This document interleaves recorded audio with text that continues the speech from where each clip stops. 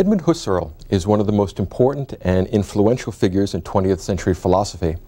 And this is despite the fact, or perhaps because of the fact, that he's a particularly difficult philosopher to interpret. His style is extremely recondite. His writings are voluminous, almost to the point of compulsiveness. And he has a tendency to construct neologisms to correspond to the new paths that he's breaking into the realm of the psyche, or the realm of the mind. Husserl, his early background was in mathematics, which is very important. Husserl is, perhaps like all mathematicians, is a sort of closet Platonist. I think that mathematicians on the whole tend to look for something universal and abstract in all the thinking that they do. And Husserl, who got his PhD under Weierstrass in Germany in the 1880s, has a definite set of Platonic tendencies and commitments. So when you read his philosophy, when you think about Husserl's work, if you were to connect it and think of it in terms of Plato and the Cartesian tradition, the tradition of Western rationalism and idealism, you will be on the right track at the very least. Now, like Descartes, what Husserl wished to do was to construct a new foundation for knowledge. It's a radical epistemological move which attempts to create certainty in the face of contingency and the uncertainty that is generated by the other realms of knowledge. So in some respects, perhaps like Kant, what Husserl's project involves is finding a presuppositionless foundation to human knowledge. And what this would be is a sort of science of sciences that would inform and direct and correct all the other activities of the human mind, including natural science. So what Husserl is trying to do is get down to the Urstuff, the bedrock of the human psyche, and from there to generate all the other realms of knowledge which correspond to it. In some respects, this is like the Cartesian project of looking into oneself, and after finding an indubitable foundation for that and for the contents of your mind, to move from there to generating the external world. So, like Descartes, Husserl is working on the assumption that, first of all, the self is self-evident. Right? In other words, it's not controversial that we are selves and that we have selves and that we are conscious. He takes that to be simply a given, and that is indubitable. And not only is that indubitable, but the interesting thing about it is that the knowing self, the cogito, is, in Husserl's view, both temporally and logically prior to the world that's known by the cogito. In other words, the knower comes before the known. Right, that has to come first. And if you think about the idealist tradition, all these guys believe that. Think about Descartes, think about Spinoza, think about Kant. The whole idealist or rationalist tradition tends to emphasize inwardness, internality. And perhaps that's the most, not only an important characteristic of Husserl, but I would be inclined to say that that's one of the most characteristic moves, the characteristic intellectual deployments of continental philosophy. In other words, unlike the Anglo-American tradition, which looks outward like Hume, and develops a theory of the external world, and then afterwards, as a sort of postscript to that activity, develops a theory of the psyche, of the mind, of what's internal to a human being. Well, the continental tradition does the opposite. They start out with a theory of what's inside, and then from there they try and work outwards. And both the Anglo-American tradition and the continental tradition suffer from a sort of common problem. When they try and make the jump from one realm, what we might call the exocosm, to the internal realm, the psyche, the soul, or the mind, or what we might call the introcosm, there's always a problem in leaping that hurdle. And it doesn't really matter which side you start on. The problem is always going to be the same. How do we move from one part of the hurdle to the other? How do we move from the beginning to the end? So when you look at Husserl, when you look at this Cartesian continental tradition, keep that in mind. They're starting out with the internal facts of human consciousness and generating the world from that. Okay?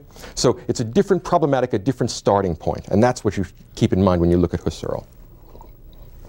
Now, corresponding to this way of developing a philosophy is the hope of getting certain knowledge, like Descartes. Descartes' whole project of radical skepticism was to develop a knowledge that was foundational and completely certain. Husserl is trying to do the same thing. He's a sort of neo-Cartesian. And much of his work, when you actually start to read the stuff that he's published, because although he produced a tremendous amount of writing, most of what he produced was not published in his lifetime. And he was in a voluminous writer. He produced almost 45,000 pages of work, and it tends to be very repetitive. It is methodological for the most part, and particularly programmatic.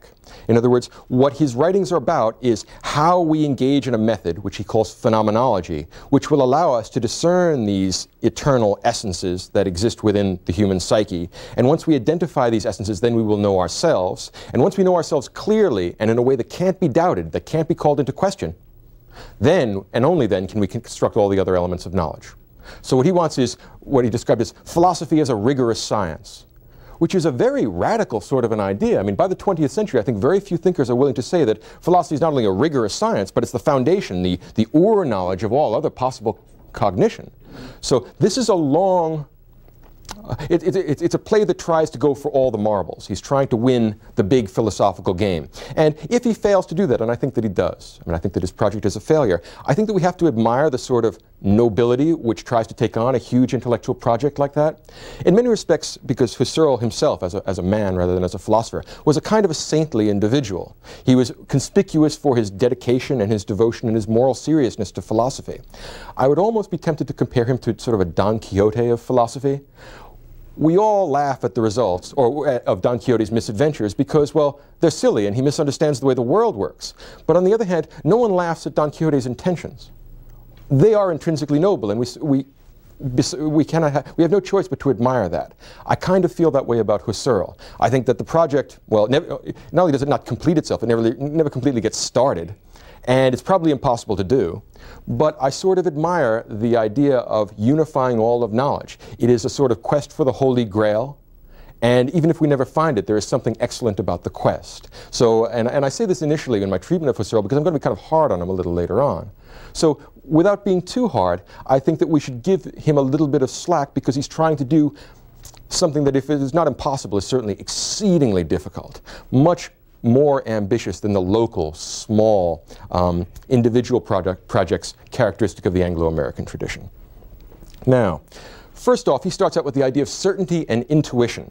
In other words, if we're going to examine ourselves in a phenomenological way, if we're going to pursue this method of phenomenology, we are going to have to find out, well, what the standard, or what the procedure for knowing things is. I mean, what phenomenology involves as a method, what it investigates, and how it investigates it. Those are always all going to be informed, and since this is a methodological project, right, it makes sense to talk about how we do this as opposed to what we do. And one of the big issues here is the question of intuition. Now, I guess perhaps when you hear me use a word like intuition, particularly because we live in contemporary America, we are in the thrall of the Anglo-American tradition, you perhaps think that I should put that in italics. Because intuition is a kind of fishy, kind of mushy, kind of messy sort of a category. And I want to start out suggesting that that's not the case.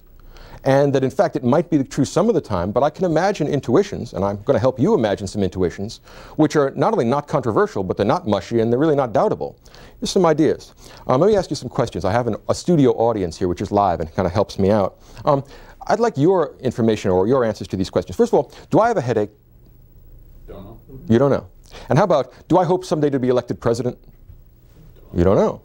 Do I like spinach? You don't know. My point is that I can answer these questions even though you can't. I know if I have a headache or not. And what would somebody else, external to me, presume to tell me? That no, I don't have a headache? You're going to correct me on that matter? No, of course not. It's silly. Right? Well, may I suggest that my knowledge of my headache is a direct intuition of my experience, my psychic state. Right? And I don't need anybody else to help me out here. And if you doubt that, you say, no, Mike, you don't have a headache. What am I supposed to do? Do some math and show you that I do? Or should we go to the lab and, well, I do some experiments and show you that I have a headache? Can you see why that project is silly and we wouldn't gesture at something external to my experience of the world in order to validate the proposition that I have a headache? Intuition, then, perhaps is not so gooey as we might imagine. There are certain things which we validate just by gesturing at our experience of them. In that respect, oddly enough, phenomenology, Husserl's method, and empiricism, the method of somebody like David Hume, even though they are so different in many respects, share a common property, is that they're all ultimately based on our experience. Hume's phenomenalism, his empiricism, is based on our experience of the external world, observing it. Husserl's phenomenology, alternatively, is based on our experience of the internal world. And it reduces only to that, and there's nothing further that we can gesture at. So, on the one hand, I would recommend that you look at this with a certain degree of skepticism. In other words, intuition can be a very fishy category, it can be nebulous, and it can be a simple refusal to give reasons for what you believe. And usually the refusal to give a reason philosophically for what you believe is a way of saying that you don't have a reason for what you believe. But my point is that that's not always the case. If you think about the idea of intuition in terms of questions like, do I have a headache? I believe you will realize that I'm the only one who knows that. And that it's not absurd or meaningless for me to say that I have a headache. All right? So I'm just trying to establish the idea of intuition as not being intrinsically preposterous. All right? Now, Husserl was a student of Brentano, which is an interesting fact because Freud was also one of Brentano's students. And from Brentano, apparently a very influential teacher, he borrowed, as Freud did, the idea of intentionality. And that's, it revolves around the proposition that the facts of mental life, of our psychic life, are irreducible. In other words, we can't talk about love and hate and hope and guilt and lust in terms of chemicals. Freud liked the idea that ultimately we could reduce one to the other, but in practice, he treated it as a sort of autonomous inquiry into the mind. Well, something analogous is happening when we look at Husserl. He believes that the facts of mental life are irreducible and they're real. And not only are they irreducible and real, but they come first. In other words, what Husserl wants to do is like the project of Descartes. He wants to construct the self first and out of that build nature, rather than, say, the empiricist project of constructing nature first and then later on constructing the self. So the self comes first, and how do you find out about yourself? Intuition. Right? And the reason why it's important for me to establish intuition is because elsewise this seems like a tremendously nebulous and sort of baggy activity, but in fact it potentially could be more precise than one might immediately imagine. Now, what's the problem Husserl wants to solve? Well, in one of his most accessible books, and if you intend to read Husserl, which can be quite trying, I would recommend you try Philosophy and the Crisis of European Man. It's one of his last works. It's published in 36. It's written in the 30s. And he dies in 38. And the reason why that's a good introduction to Husserl is because it's easier to figure out what Husserl is against than it is to figure out what Husserl is for. And what he's against are things like historicism, relativism, psychologism, scientism. And what he's gesturing at here is the whole tendency of thought since the Enlightenment, which tends to move away from theological, or more precisely metaphysical structures, towards an emphasis on the empirical external world. Perhaps this is a homage to the rise of modern natural science, but Husserl says that the rise of modern natural science has misled us, has caused us to misunderstand the world around us, and has put philosophy on the wrong footing. The result of this has been an impoverishment of our culture. In some ways, I would say that Husserl's concerns are fundamentally cultural. He's putting together this epistemological project in order to rescue us from the degeneration into a sort of pure materialism. What Husserl thinks, at least Husserl's self-conception, is that what he's doing is renewing and reviving the Platonic and Aristotelian tradition of Greek rationalism, where our logos, our rationality, applies to the whole domain of human experience. Let us juxtapose that to the tradition of scientism that we see in Mach and Avenarius and all those positivistic Germans. There, he calls that the tradition of Democritus. Those of you who know the Greek philosopher Democritus will know that he reduced the world to atoms in the void. Well, in some ways, that's what modern scientific project has done, and Husserl says that is a wrong turn. We have moved down an intellectual cul-de-sac there. So what he's trying to say is that we must go back to ourselves. It's very interesting to know about the things in the world external to us, but the real important thing is for us to know ourselves. And once we know ourselves, then we will be able to construct our knowledge of the external world on an indubitable foundation. But if we start with the external world and its contingency and its messiness and its lack of certainty, all our other intellectual activities, including our knowledge of ourselves, is going to reflect that same contingency and uncertainty. So while the project may not be entirely successful, the problem that he's formulating is in fact reasonable and serious and ought to be taken with great care. So we're going to move against the general tendency of Western culture since the breakup of the Middle Ages. There is a decidedly scholastic element to Husserl's work as well, an infinite working out of carefully constructed logical oppositions in a sort of tautological way. The construction of elaborate tautologies is perhaps one of the characteristic philosophical problems of mathematicians who eventually become philosophers. I mean, what were they doing when in their training? Constructing tautologies and working out the implications of definitions. Well, that's what Husserl's whole project is, except that he moves from the domain of space or quantity to the whole domain of human experience. So, a noble and exciting project. Let's dive into it and see if we can make some sort of sense out of it. Husserl is worried, right? When he's writing Philosophy and the Crisis of European Man, let's think about his context. He was a professor at the University of Freiburg until 1933, when he was dismissed from his post because he was a Jew, right? National Socialism comes in, and he gets replaced by one of his students, Martin Heidegger. And at that time, it seems clear enough to Husserl that Western culture is collapsing. One of the results of this Democritean tradition, as opposed to the revived Platonic Aristotelian tradition, is that the fact-value distinction emerges. We get various kinds of relativisms. We get various kinds of will-to-power voluntaristic philosophies. All of these, according to Husserl, are a sign of cultural degeneration. And the source of this cultural degeneration is our lack of knowledge of ourselves and the world around us. So what he's trying to do is sort of like Ajax. I don't know if you know the Iliad, but Ajax preventing the Trojans from burning the Greek ships. He stands there and will not move. And there is something tremendously heroic about it, even though he may be fighting phantom battles. All right? He thinks, at least, that what he's doing is absolutely essential to the project of our culture. And the problem that we're going to find, or one of the problems we're going to find in this procedure of looking into ourselves, is that it could easily become frivolous or arbitrary. In other words, once I look into myself, I suppose I could tell you the immediate contents of my experience, but the problem is that that would be arbitrary and completely subjective. That's not going to give us an ultimate foundation. So we have to do something with our looking into ourselves, with our turning inward. And what Husserl wants to do is use a method for examining the contents of our psyche, and that method will be called phenomenology. What he will do is something called the epoché, which is a translation of the idea of suspension. Like Descartes, when he says, I'm going to doubt the whole external world, what Husserl wants to do is, first of all, suspend the whole external world. In other words, it's not that he disbelieves in it. In other words, he's not being skeptical of the existence of tables and chairs the way Descartes did in the Discourse on Method.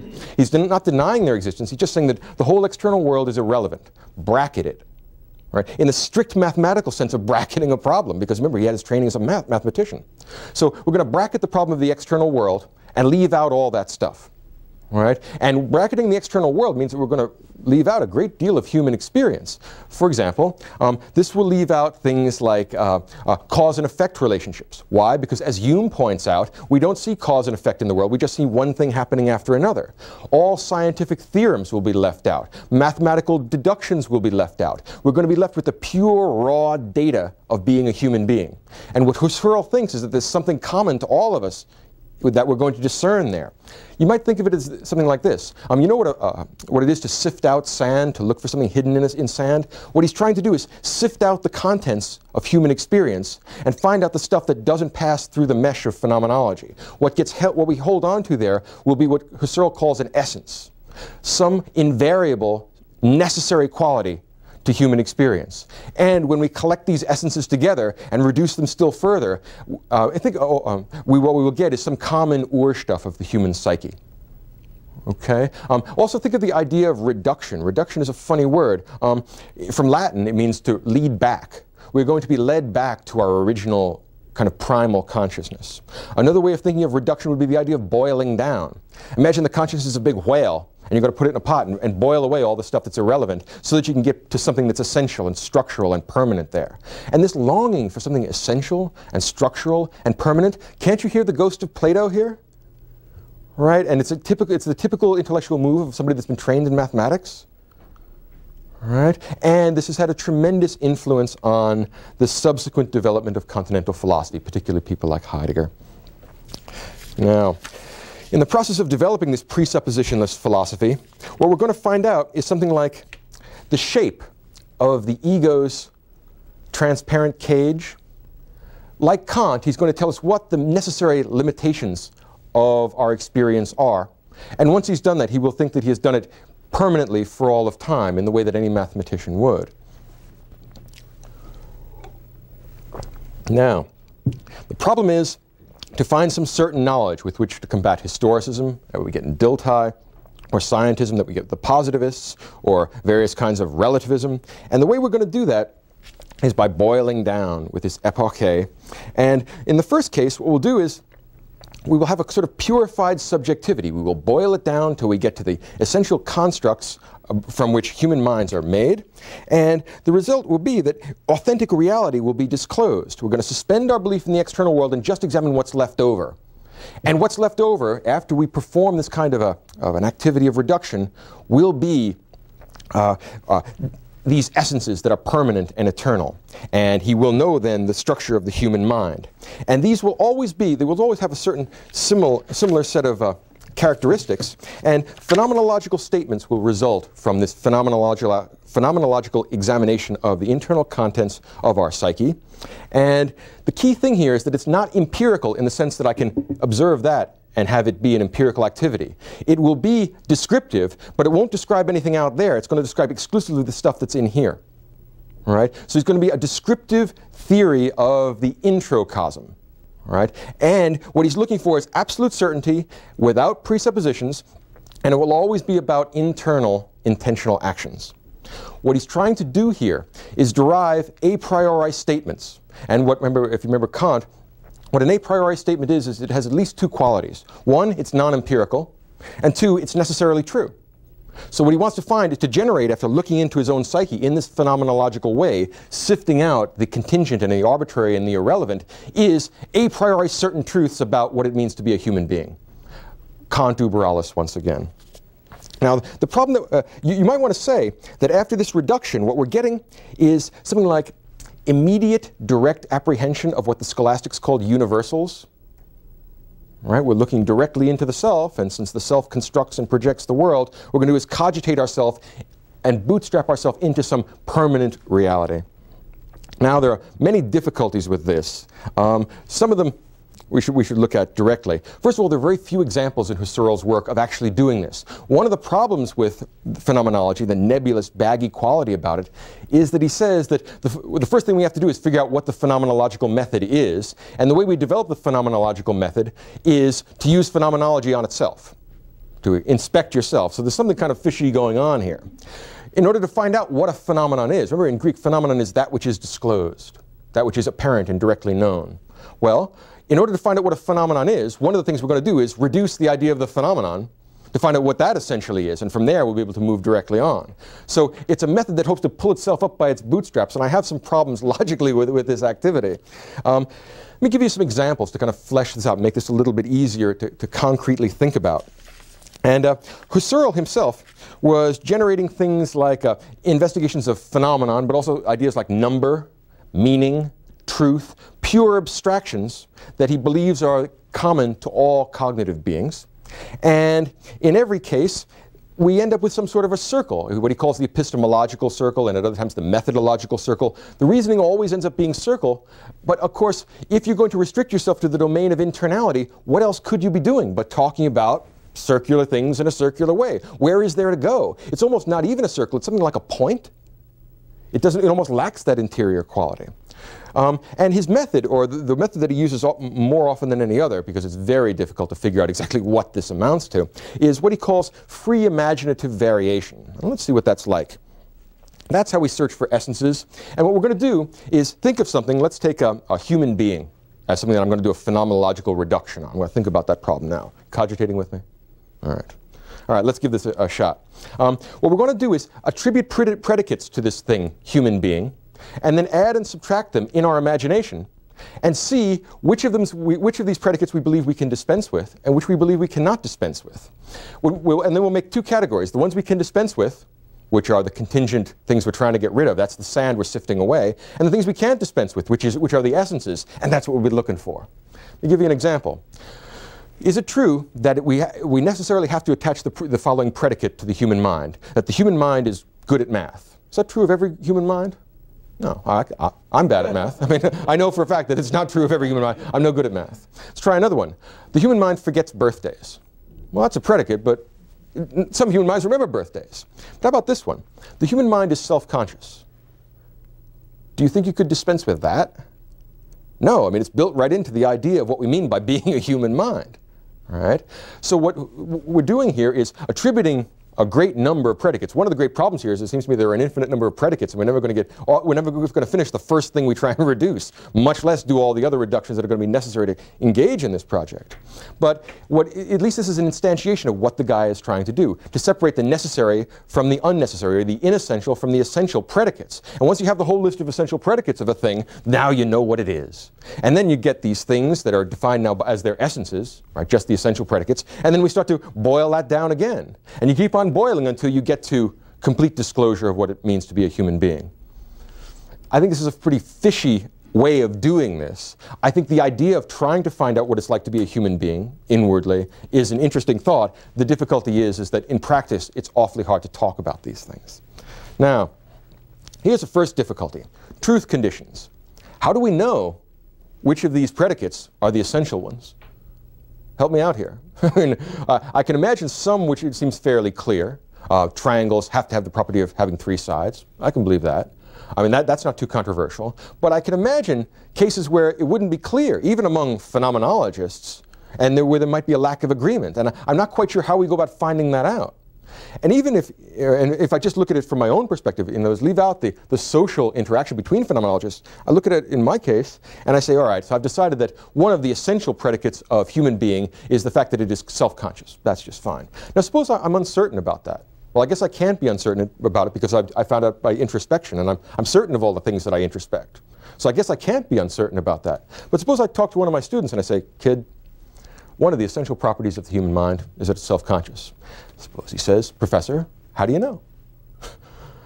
And what does I do? Pound the table and say, look, don't ask me how I know. I looked inside myself and I know. That's not a very satisfactory answer, and you get the sense that there's no real way to gesture at this. The difficulty that we're going to find is something like this. I can say, look, I'll do it right now. I intuited this yesterday. I looked inside myself and I found out that one of the essential properties of a human being is that it should be self-conscious. And if you don't believe me, I'm going to do it now. I'm going to sit here and introspect, and yeah, I'm definitely right. I've done the phenomenological reduction. I bracketed the world, and take my word for it, this is really the case. Now, we would like this to be a universal logical procedure. We would like this to be univocal. My sense is that in practice it is not. Problem number one. What it reminds me, one of the things that sort of ruins Husserl for a man is if you have been exposed to Ludwig Wittgenstein before you do Husserl, because Wittgenstein's work is a wonderful way of dissolving these kind of problems. In other words, Wittgenstein says he doesn't want to talk about whether this is true or false. He says, look, the whole problem is misconceived, and that's the real difficulty we have here. And let's think about what the criticism of this is going to be. What Husserl thinks he's doing when he finds out what the essence of a human being is, he thinks he's finding out something about the universal structure of the human mind, and that all people have to think that because these words, these terms like human being, correspond to natural kinds in the world, and the natural kinds in the world correspond to natural categories in human cognition. My point is that's probably not true. Wittgenstein will help us out here. Wittgenstein says, I want to lead the fly out of the fly bottle. Husserl is a guy walking around, or like a fly walking around inside the fly bottle, unable to get out.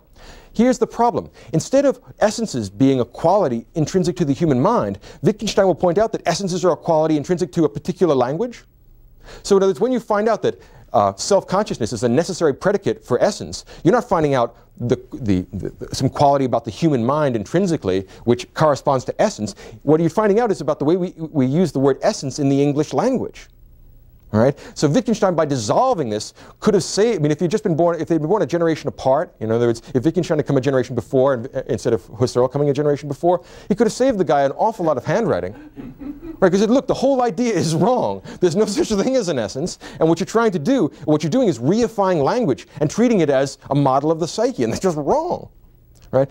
There was a wonderful, I mean, think about my hypothetical situation with my student, where I said, look, I intuited this yesterday. I did the phenomenological reduction. I'm going to do it now, and believe me, this will confirm what I said yesterday, that the essence of human being is consciousness. This is a lot like what Wittgenstein said when he said, look, suppose you bought a newspaper and you had some doubt as to what the story meant, or of the truth of a given story on page 1. How would you find out if the story was true? Well, there are different ways you might do that, but one way that you wouldn't do that is to go out and buy another copy of the same paper.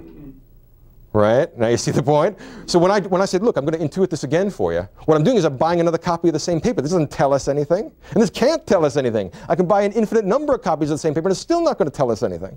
See the difficulty here? He's trapped within the intracosm, and he can't figure out how to get out. And neither can I if I follow this procedure. Now can you see why this is going to be an extremely nebulous kind of philosophy, where it's going to be very hard to talk about how we move from my internal consciousness of certain facts of the psyche to yours?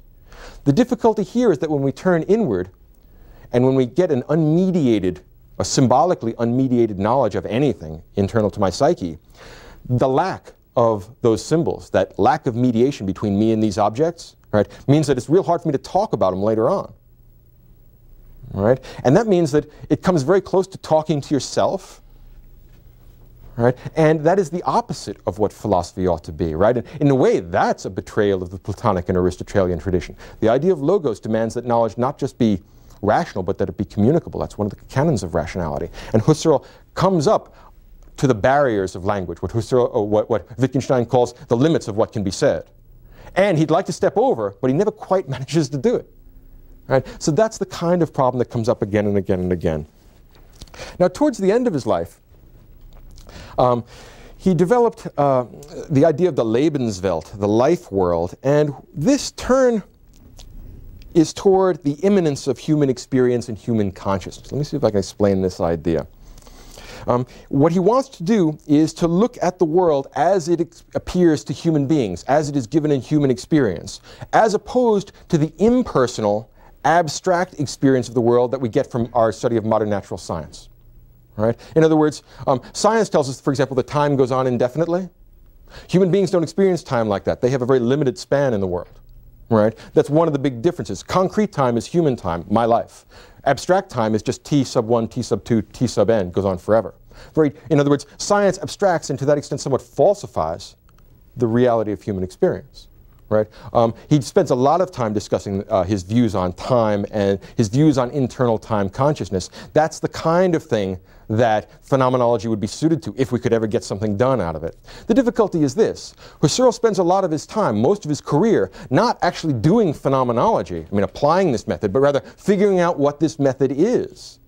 Right? And refining it and trying to explain how it is we're going to do something later on as soon as we figure out how to do it.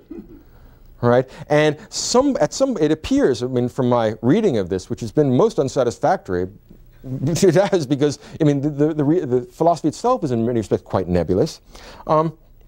Best understanding I could come away with is this, that at some point in the indefinite future, we will find out precisely what this method is. And I mean precisely, mathematically Cartesian in that sense. And that after we find out precisely what the method is at some point in the indefinite future, we will then actually be able to apply it to something and get some results at some indefinite point beyond that. And then after that, at some indefinite point, after we've gotten all these essences and assembled them all in a lovely array, then we'll have some idea of what exactly we can do with this. I mean, I'm told initially that the whole point of it is to give us an indubitable foundation to knowledge. I would hope so, but it seems like we have to act on faith to a great extent because it's very hard for him to communicate to us directly what it is that we're supposed to do with this and how it is we're supposed to do it. The best phenomenologists dispute questions like this. A further problem that we're going to get out of this neo-Cartesian kind of a project is the question of other minds. Descartes always had a problem. I mean, he didn't have any problem explaining how he knew he existed and what his existence was like. But he always ran up against a sort of glass barrier when he tried to explain what grounds we have for believing in the reality of other people's psyche. Why is this not a kind of wilderness of objects? And he thinks that there are other minds, but he can't quite explain why or how. And Husserl is doing something very much like that. He says, that, among other things, that we find out about human minds through something that is phenomenologically present to us, empathy.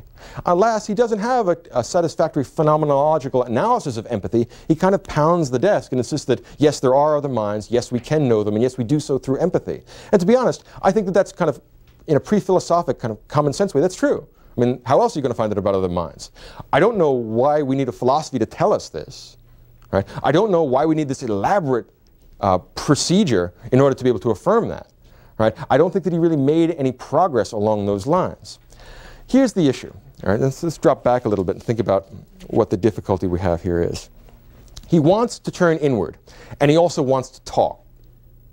And the advantage of the Anglo-American tradition is that by concentrating on external stuff, on the public world, it's relatively easy to say what you're talking about, to refer directly to things in the world, because they're public, they're external, they're here. When I turn inward, it's very hard to make these questions public. And here's the difficulty. The temptation that the Anglo-American tradition has is to just abolish the internal world. Remember, I mean, think of the idea that we get with Locke and Hume, that the psyche is a kind of an empty box, a tabula rasa, and all these impressions get sent in, and then we associate them. You get that association of psychology, and that's what the mind is. It's a bundle of sensations. That is an impoverished view of human experience. I mean, if you stop and think about it, nobody views the world and experiences the world as a bundle of sensations. Here's the difficulty. If we follow the Anglo-American tradition, and we insist on the accuracy and precision of our speech, all we're able to talk about is the external world. Their statements about what goes on inside, in other words, the Anglo-American empiricists can't make the jump from the outside in. And that's why their theory of the internal world is so impoverished, and it doesn't really persuade anybody. Right? In other words, the Anglo-American tradition is a theory of the things that are easy to talk about. Right? The difficulty is that there are more things on heaven and earth that are dreamt of in your philosophy. I have an internal life. I experience the world that way. And although these things are difficult to talk about, I feel the need to say something about them, even if it is unclear and nebulous. Can you see then what the continental response to that is? What they're going to do is sacrifice precision in order to enlarge the domain of discourse. It is possible to truncate the domain of discourse, as the Anglo-American tradition does, and you get an increased resolution in the precision of your speech, but this resolution costs a very high price. You lose all of internal reality. Right? You lose the internal world. They deny there is an internal world. What that sort of procedure will lead to is something like behavioral psychology, Pavlov and Watson and Skinner, where there is no mind to talk about. Now here's the difficulty. If you follow that sort of scientistic Anglo-American path, what you're going to get is a very elegant and precise set of verbal canons which account for the world around us, but don't do a very good job of telling you about yourself. And what Husserl and the Cartesians of various stripes will say is that if you don't know yourself, how are you going to know the world? Right? What the Oracle at Delphi says, know thyself. It's a precondition for knowledge. On the other hand, if you want to stay on the inside, the difficulty is that we are unable to get even the most basic or foundational gestures at this content across to other people. I know very well about my internal mental states. I have a hard time getting them across to you. Much of Ludwig Wittgenstein's work was an attempt to bridge this gap, but it's very, very difficult, and it leads to some really mysterious and startling formations. What Husserl did, in kind of pounding on the desk in a kind of Cartesian way, is to construct the idea of intersubjectivity. In other words, the way in which these phenomenological psyches, these transcendental egos, communicate with each other is, or the matrix in which they communicate with each other, is his idea of intersubjectivity, an idea which is never completely or clearly defined. It allows us to form a sort of linguistic or verbal community with other minds, and I mean, I kind of naively believe that there is such a thing, but he isn't able to give any very satisfactory account of it, and the reason why is the structure I was gesturing at just a little while ago. All these continental guys, if you look at yourself, it's hard to break out of this solipsistic circle.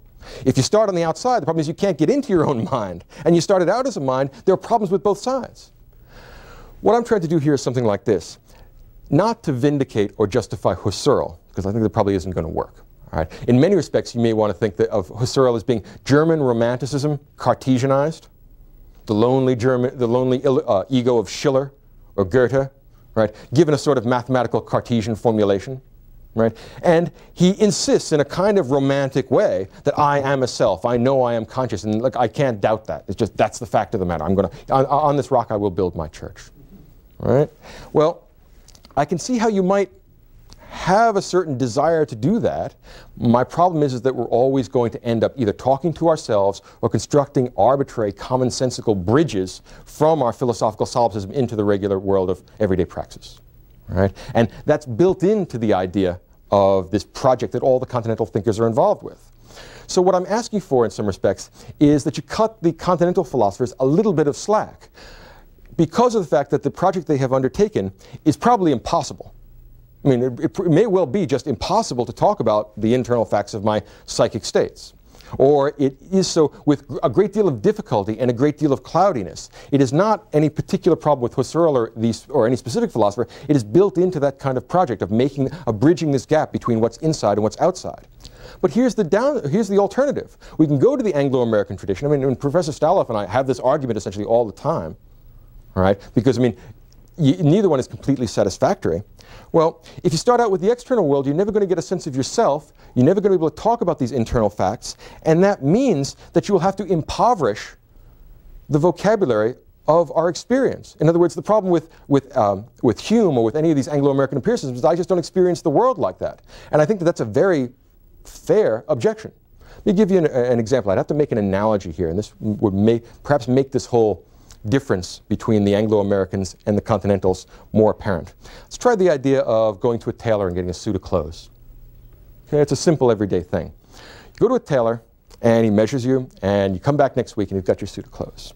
And you put on the jacket and you find out the jacket only has one arm. The tailor says, well, if your jacket only has one arm, your body is wrong. And the customer might well say, well, no, hold it, let me get this straight now. My body is wrong and your suit is right? No, that's insane. I mean, that's not the idea here. In other words, my body starts out being right. I'm sure that this is how I'm shaped. And that if you only have one sleeve in your jacket, change the jacket. The jacket is wrong, not my body. And if the tailor says, no, that's that's absurd of you, you really have to remove that arm. That's crazy. I'm not removing my arm. You're definitely putting in another arm to this jacket. In other words, do we change our body to suit our jacket, or we change our jacket to suit our body? Now let me suggest that our body is the set of our experiences, and that the jacket is the philosophical theory with which we account for them. You really want to cut off your experience of cause and effect, of good and evil, of lust and rage and hatred and beauty, because you can't talk about them precisely? Or is this demand for philosophical precision taken to an unreasonable extreme? In other words, when A.J. Ayer, is it Ayer that has the view that, say, moral theory is non-cognitive, right? Well, I experience morals, at least sometimes, as being real and right and wrong. If these Anglo-American guys, these real hard-shell empiricists, tell me that my experience is wrong, it's like the tailor telling me my body's wrong. Don't tell me that I'm experiencing the world wrong. No, your theory is wrong. And if it doesn't correspond to my experience, then fix the theory. Don't tell me to fix my experience. My experience comes first. Now, can you see the strength of Husserl's point? Right? This is a devastating sort of an argument, and in my view, it's actually true. In other words, I think that Husserl's attempt to find a way out of this labyrinth just doesn't work. Right? He's spinning his wheels, he's caught in a snowdrift. But the idea of telling to these scientific, empirical, rational, logical guys that if your theory doesn't correspond to my experience, your theory is wrong, not my experience, I think that's right on the money. And I think that's the strong point of all continental philosophies. They say, I'm going to look at myself and the way I experience the world first. And if your theory corresponds to that and accounts for that, so be it. If it doesn't, I am not going to say, well, look, I'll give up on beauty, I'll give up on morality, I'll give up on all my psychic states, all my emotions, because after all, either I talk about them clearly or I don't talk about them at all. No. This demand for clarity has been taken to an unreasonable extreme. It will be much better for us if we were to start with experience, or as Husserl's slogan was, to the things themselves. Well, modify that a bit. Let's start with experience. Let's make our slogan experience first. Me first. And then I'll construct my world around that. I'm not going to construct myself around the world. That's insane. It's like changing my body to suit my suit. That's crazy. This is the strong point of Husserl. And if it doesn't ultimately offer us intuition of the essence of being, or whatever it is that he's trying to do here, if it doesn't offer us the ultimate structure of human cognition, it does make an important point against the problem of against the problem that Western philosophy has drifted into. It makes the point that I come first. And that's what phenomenology is. In other words, if you leave out all the verbiage and the elaborate intellectual apparatus that he constructs, it all proceeds from the basic intuition that my experience is right. And any theory that tells me my experience is mistaken is fundamentally, has a cart before the horse. Right? And I think that's what holds together the whole tradition of continental philosophy in the 20th century. This will be true for Husserl, but it's also going to be true for Heidegger, it's going to be true for Bergson, it's going to be true for all these guys that start out looking at themselves. Right? And if they get nebulous and fuzzy, well, that's just built into the problem. Think of another analogy that we can bring to this is that it's like singing. The precision of our diction costs something. the precision of our thinking, and speech costs something. We can loosen up the diction so that it's not so precise what we're saying, but we can gain in range. We can hit the high notes intellectually. And I think that talking about right and wrong and talking about beauty and talking about the really important things psychically, those are the high notes of philosophy. And the problem is that the empiricists can't hit those notes. They have better diction than I do, but you can hit the high notes like this, and this is what it's for. And so, for all the nebulous and dubious and perhaps even mystical qualities that we find in Husserl, this is a serious and worthwhile attempt to account for what it means to be an ego in the 20th century.